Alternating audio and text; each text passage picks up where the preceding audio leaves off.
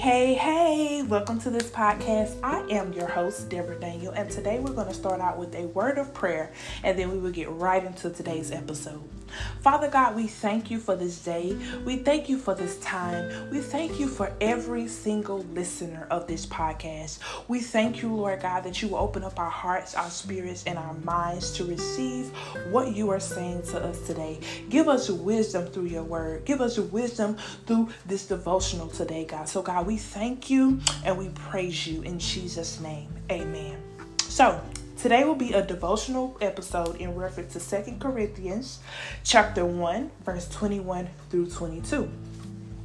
I will be reading from the Message version, and it reads, God affirms us, making us a sure thing in Christ, putting his yes within us. By his Spirit, he has stamped us with his eternal pledge, a sure beginning of what he is destined to complete. Affirming the truth. Bible truth strengthening everything about us. The promises God gives us in his word can give us hope and direction as we trust in him. The reference passage of scripture, 2 Corinthians chapter 1, verse 21 through 22, helps us stay reminded of who we are in Christ. In this life, it is so easy to lose sight of our identity in Christ. Many people believe that their family define them, their careers define them, their degrees define them, their spouse define them. Some believe even their houses and their cars define them. However, we are reminded that we are not defined by the things of this world, but we are affirmed by God. God affirms us above all negative thoughts we have received from others. God affirms us even above all the negative thoughts we establish in our own minds.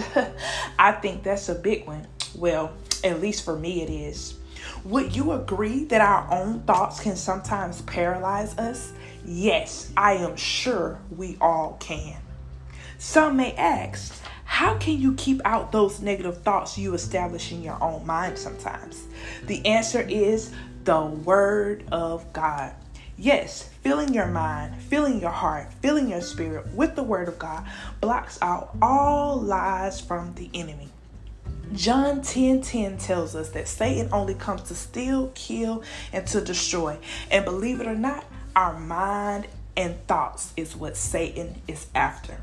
Studying the Word of God and knowing what God says about us and his promises to us can prevent the attack from the enemy on our minds.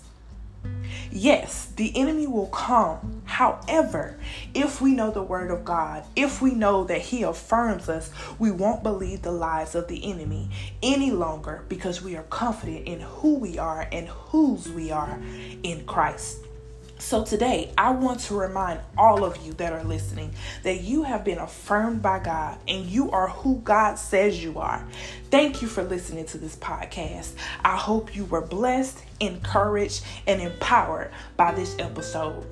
If no one has told you today, I love you, but remember, God loves you more. So God, we thank you, Lord God, for this devotional podcast, Lord God, that we heard today. We heard your word and you empowered us, you strengthened us, and you gave us wisdom through this podcast today.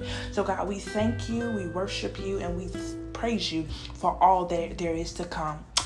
Thank you for joining this podcast. Be blessed.